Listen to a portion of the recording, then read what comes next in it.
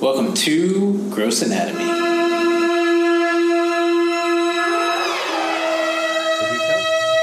I'm saying I do know the details. So you're saying, because I don't know what we're talking about today.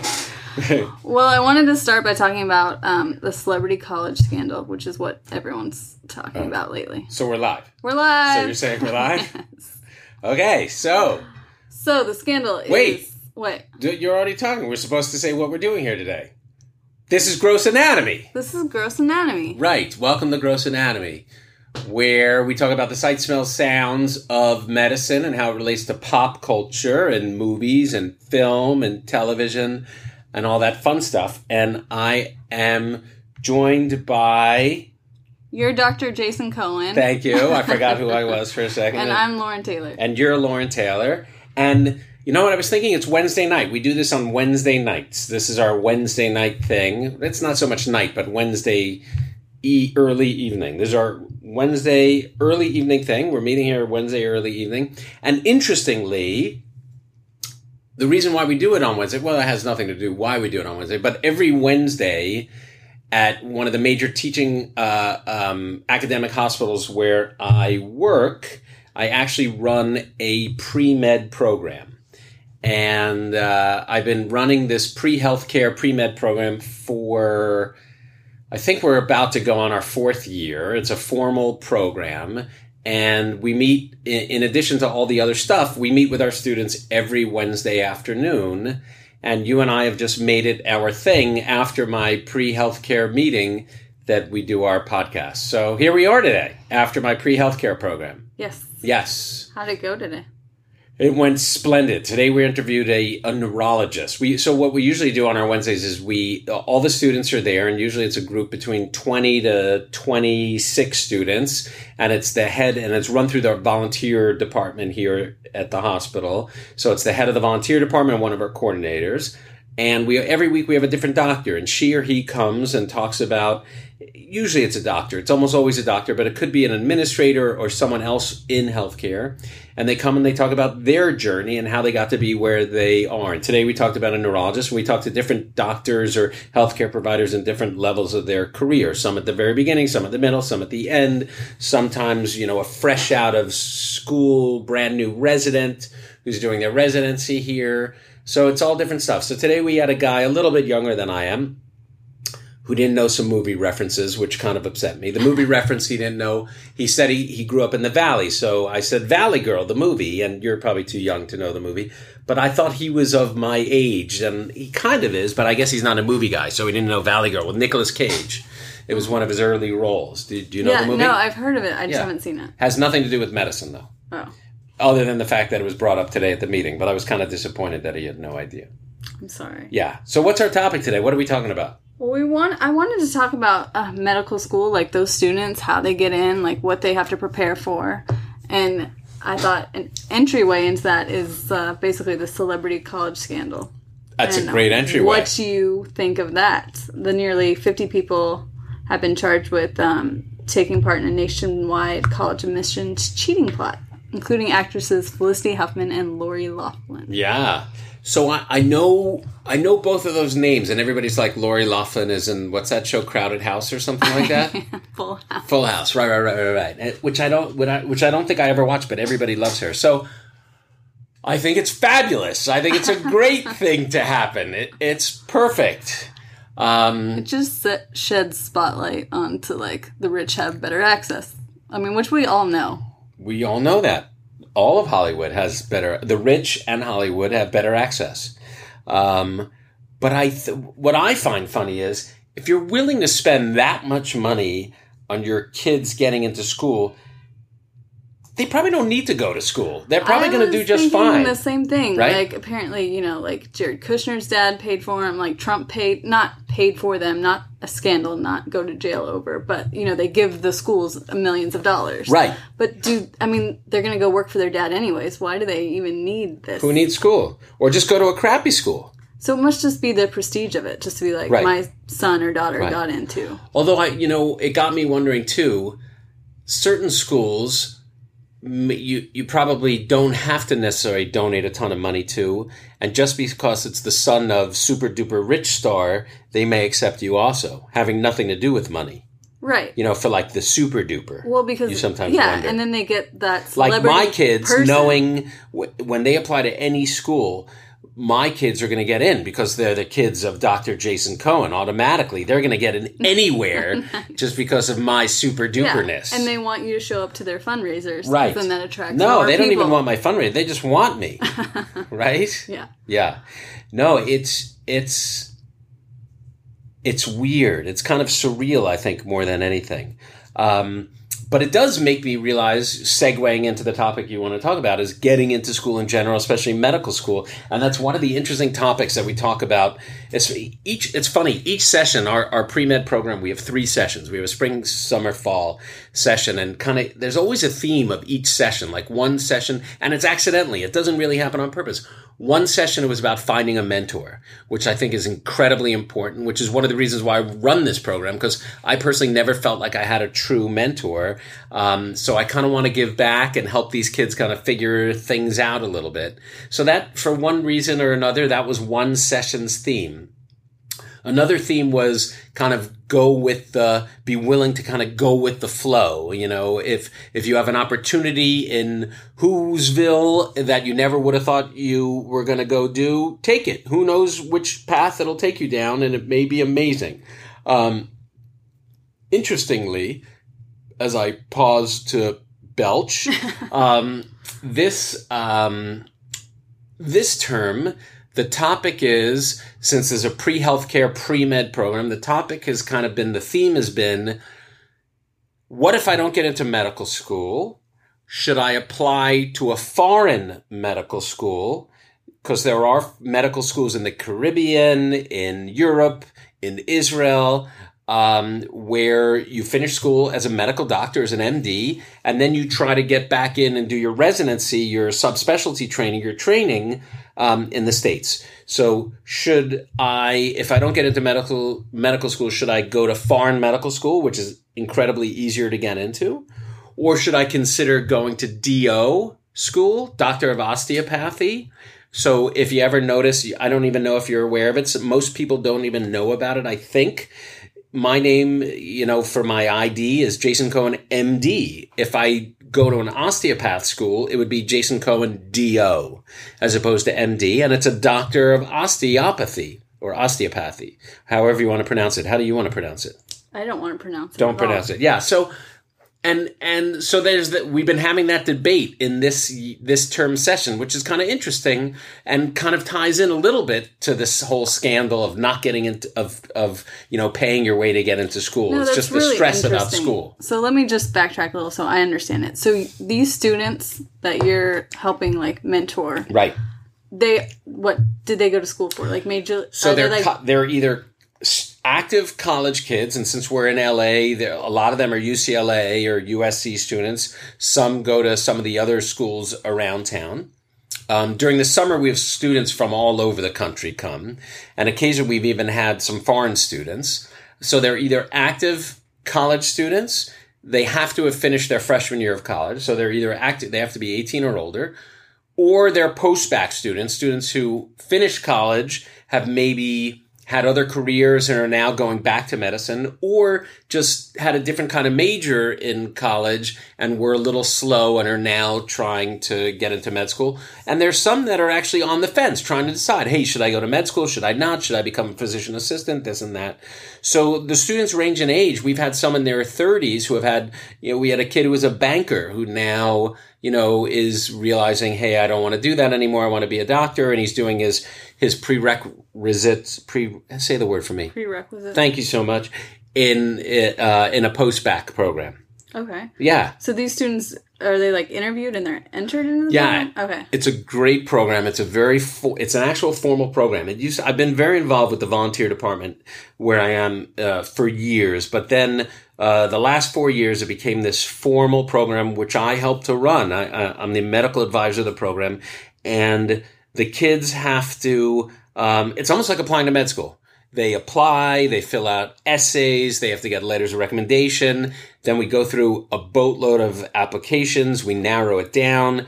We offer interviews to a smaller number. They actually come in and interview them, which is a fun setting. We do a group interview. We have a few of us and like anywhere between 2 to 5 of them. And we kind of ask them zany questions and different scenarios and nothing to do with medicine usually. More just to kind of get to know who these kids are. And then we accept anywhere between 20 to 25 kids. And usually we get over 100 applicants just within less than a week. And then we just then we close the application portal because it just is crazy. Wow. If we left it open, it would be insane. So we kind of give everybody a heads up. Hey, it's going to be open from so-and-so. It comes in a couple of days. We close it after roughly 100 because we're only taking 20 to 25 kids. So you've been doing this for 4 years? Formally, I've been helping run this program for about, I think we're going on our 4th year now. So would you say a majority of those people become doctors or go to... So that's an amazing question, Lauren. Thank you so much. So actually, one of the things we say and I say, and I is that I consider it a success if our students if they figure out, you know what, this program is great, but I want to be a dancer, or I want to go into advertising or marketing, or I want to be the best shoe shine guy in the world, whatever it is. I consider a major success. Yes, most of them still wind up going to medical school. Some decide to go to nursing school. Some decide to go to physician assistant school. We've had some when I was involved with the program, when it wasn't a formal structured program, I was still very involved with it. So I've been mentoring students since 2000, which I was 2 years old. I've been mentoring them since 2000, and some have become lawyers, some have gone into business, all different things. And I consider it as much as a success because it's a long, tough, hard road process, the pre-med process. So it's great to figure out to get off of it sooner than later.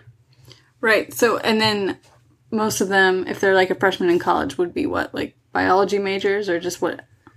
We've had all different sorts of majors. A lot of them are science majors. These days, not so many straight biology. They're all these, back when I was in school, it was biology or chemistry. Now they have a million subspecialized kind of majors that I can't even remember. Or they could just call it so many other things with just letters that I don't even know. But then interestingly, we've had a few students who have had theater careers or were theater majors or business majors and all different sorts of things. And that's one of the things that I try to encourage is not to hurry.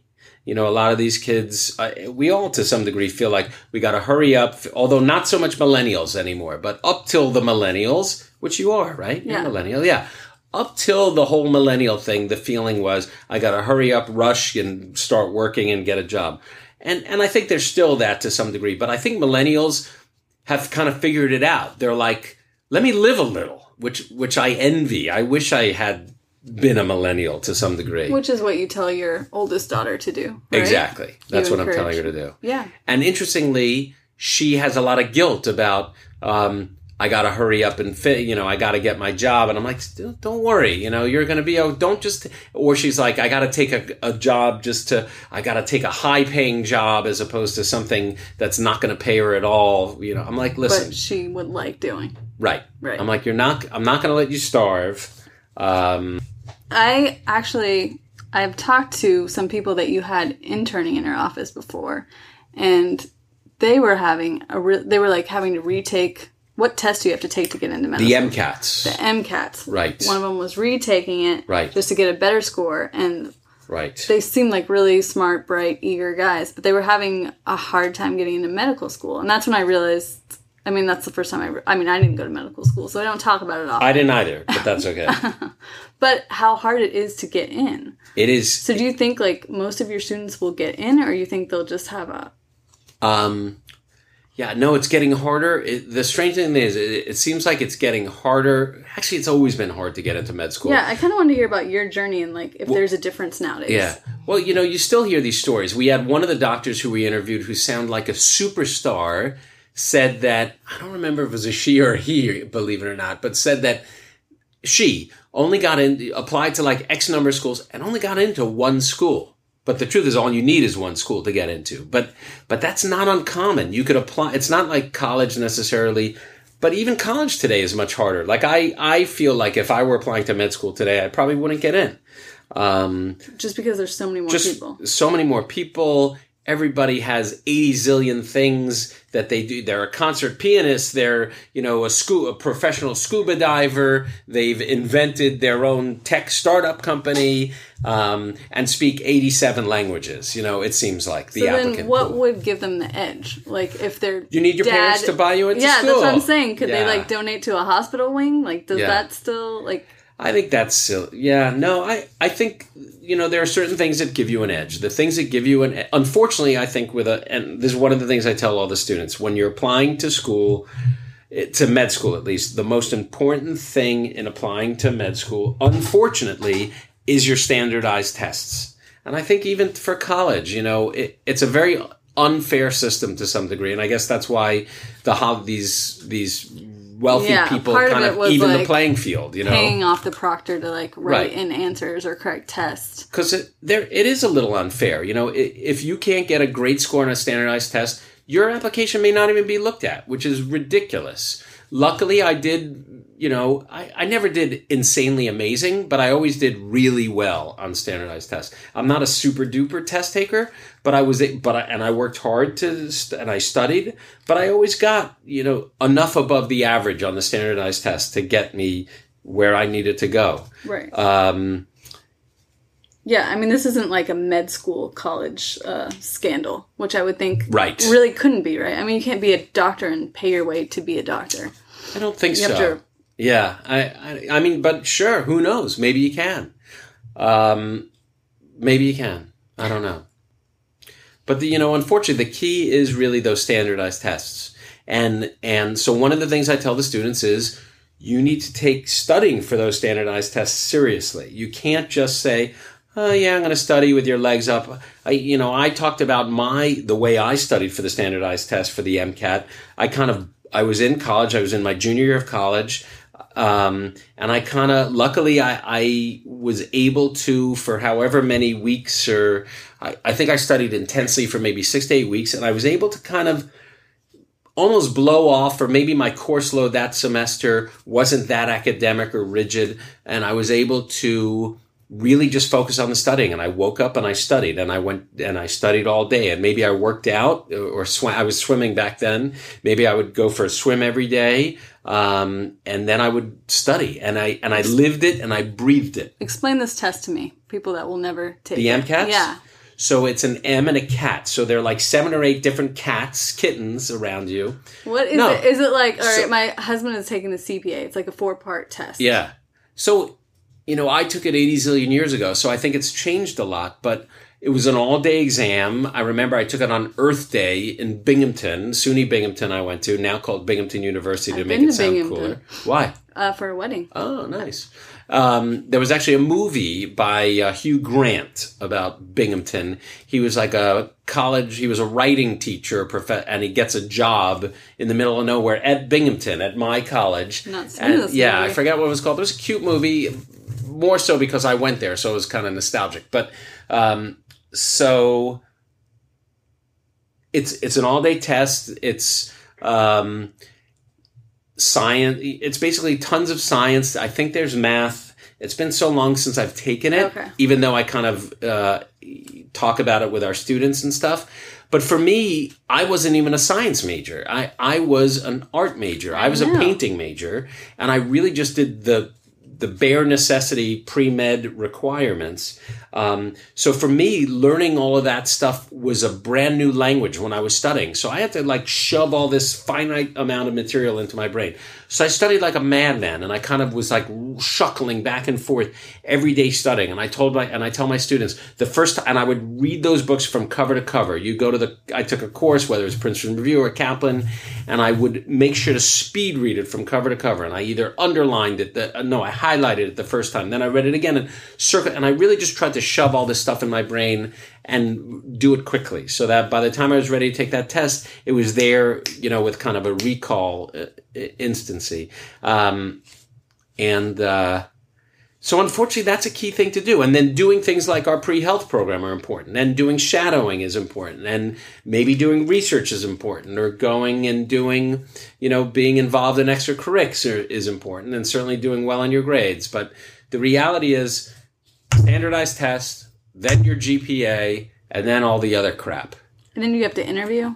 And then you have to interview. Interestingly, for law school, you don't have to interview, but for medical school, you do. Yeah, I would have thought it'd be the other way around, right? You'd want to make too. someone be a good lawyer. Right. Yeah. And I remember where I went downstate, State University of New York at Brooklyn, SUNY Brooklyn. I remember that interview. And the reason I remembered so well is I walked in, and again, I was an art major. The woman had a cool painting on the back of her little office. And I loved the painting. I knew the artist, and I talked about that, and I mentioned it right away. And we spent the whole interview talking about art and culture and this and that. And that was the best interview I ever had, and I got in there because it was a conversation as opposed to just a question and answer thing. Nice. And that's a key to an interview, too, that I tell everybody. And then you started your journey, and it was like the show Scrubs, or what was it like? My journey? Your journey, you're through medical school. Did I ever talk about...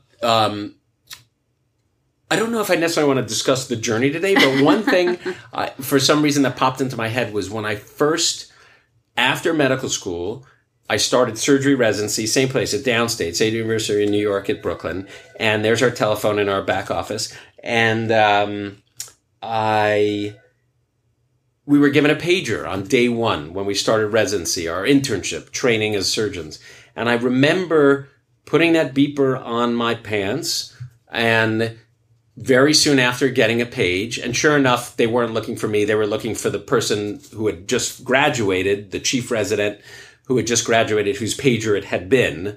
And I was all nervous to get the page, and it wasn't even for me. And then I finally got a page shortly thereafter, and I felt like a doctor. That's exciting. Yeah. And then you probably never slept because, according to all the TV shows and movies, interns who are doctors do not sleep. They work, like 16-hour shifts? Yeah, there was a lot of that. It's definitely less so now. There's a lot of sleep deprivation. I read, I don't know if it's true, but that a lot of those students were taking the same pills jet flyers or jet fighters, pilots take. Pills? Yeah, to stay awake. It's funny, I never took any kind of... Actually, I never even started drinking coffee until I met my wife in my 30s. I didn't drink coffee. Medical school? Diet Coke. I was a Diet Coke addict. I used to drink, I'm not exaggerating, at least a 6-pack of Diet Coke, maybe 2 6-packs of Diet Coke a day. Okay. Which is definitely not healthy. It wasn't caffeine free, so... No, it was definitely not caffeine, and it was all that NutraSweet and crap. And finally, my wife, thankfully... got me off of that stuff, and I can't remember the last time I had a Diet Coke. I still use some artificial sweetener, the stevia stuff, but I only have 1 or 2 coffees, 3 at the most a day, and sometimes I don't put anything in it. But what was I going to say? But the only time I ever took anything to kind of keep me awake was in college. I think I took a no-dose, and I don't even remember what was in no-dose. I remember one night I was pulling an all-nighter to try to finish an art history paper or something like that in a class called The Cult of the Arts and Saints, which was a really cool class that I got all nervous. I was doing really crappy in, so I decided to pass-fail it. So because in the beginning of the class I wasn't doing that well, and I'm really bummed because I wound up getting an A, but since I pass-failed it, all I got was a pass. Didn't have enough confidence in yourself. I didn't. Well, I didn't think I was going to do the work. It was all up to that one night of no-dose. It's hard to put it all on that. I forgot about that. Yeah. About the no-dose? I forgot. Yeah. Does that still exist anymore? I don't know. I don't even know what was in it, but I do remember feeling very wired. But let's talk about this whole scandal thing. Okay. So another part of this scandal that one of my friends, he's probably 60. He actually coaches girls soccer, and it's a volunteer thing. His kids played soccer, so he likes to help coach girls and help them get into school. And so I know he was really upset about this scandal because it involved athletes. It involved people pretending that photoshopping their kids' faces onto actual athletes and posing them as athletes and then paying off, like, I don't know who, athletic directors. I think one was like for a row team. Right. And it just really upset him because, I mean, all the athletes that he like coaches, like, half of them won't even get into these schools. Right. And the fact that people are pretending they're athletes and getting a pass. It'd be nice if we could just level the playing field, but I don't know. Could the playing field ever be leveled? I don't know. Apparently, Lori Loughlin and her husband did not think so. They paid $500,000 in exchange for having their two daughters designated as recruits to the USC crew team. It's amazing. Which, I mean, this is just naive on my part, but I didn't think of USC as like a college that you would pay $500,000 to get into. I had the exact same thought. I mean, no disrespect to USC. My daughter's boyfriend goes there, but yeah, I mean, okay, Harvard, fine, right. Yale, Princeton, Stanford, great. Well, the but other USC? three schools were Yale, Georgetown, and Stanford. Like the Ivy League schools I could see, right. But USC, I was just like, why would you pay that much money? And I know. couldn't you? She could have done it the legal way, like Dr. Dre. I mean, I think his daughter got in. I don't know, maybe just right. Based on her own merits, right? Right. But he also donated $70 million to the school, right? Which is the legal, unfair way of getting your kid in. So it's like, why if they paid $500,000, they could have donated $500,000 and built a wing or something. Yeah, I feel like USC would have let them in. But the truth is, don't you think they probably would have let her in anyway because she's the daughter of these people to some degree, or like she might be interesting? Who knows? She might have been able to get. It's weird. She's Becky from Full House, and right. her husband is, a famous designer. Right. So, and one of them, Felicity Huffman's husband, is why did I just forget his name too? From Shameless. Yes. William H. Macy. William H. Macy. He's a very good actor. Very good actor. He's in Magnolia. Like if I had a college, I would take their kid because probably that kid has something cool. I know. I'm so you don't have to give me surprised $500,000, but if you want to give me $500,000, you can. Right. Right. Yeah. So I think that's why it's been in the news for so long, is because people are just shocked by this. Right. But the truth is, I mean, just go to any... The reality is you could get into some school. Mm-hmm. So go to another school. Like, does go to... Yeah. And that's the interesting, circling back to our pre-healthcare program, is this dilemma now that we tell these kids. Should they go to a foreign medical school or should they go to a DO school if they're not going to get into med school? Because there are some kids, in fact, our guest today, who's a doctor, who's a very well-established, great doctor, he told our group of students, he said, listen, first time around, I didn't get in. And then he worked harder, did well on his MCATs again, and he got in. And that's not uncommon when you talk to a lot of doctors. They may not have gotten in the first time. And then there are plenty of docs who wind up going to these foreign Caribbean schools, and they turn out to be wonderful doctors. And it's what just because... What happens when they graduate from like a foreign program and they come here? They have to retest? What do they have to do? So it's a harder journey for sure if you go to a foreign school, because it's all, at the end of the day, it's still about your board scores. So in medicine, you're not just done once you get into med school and take your MCATs.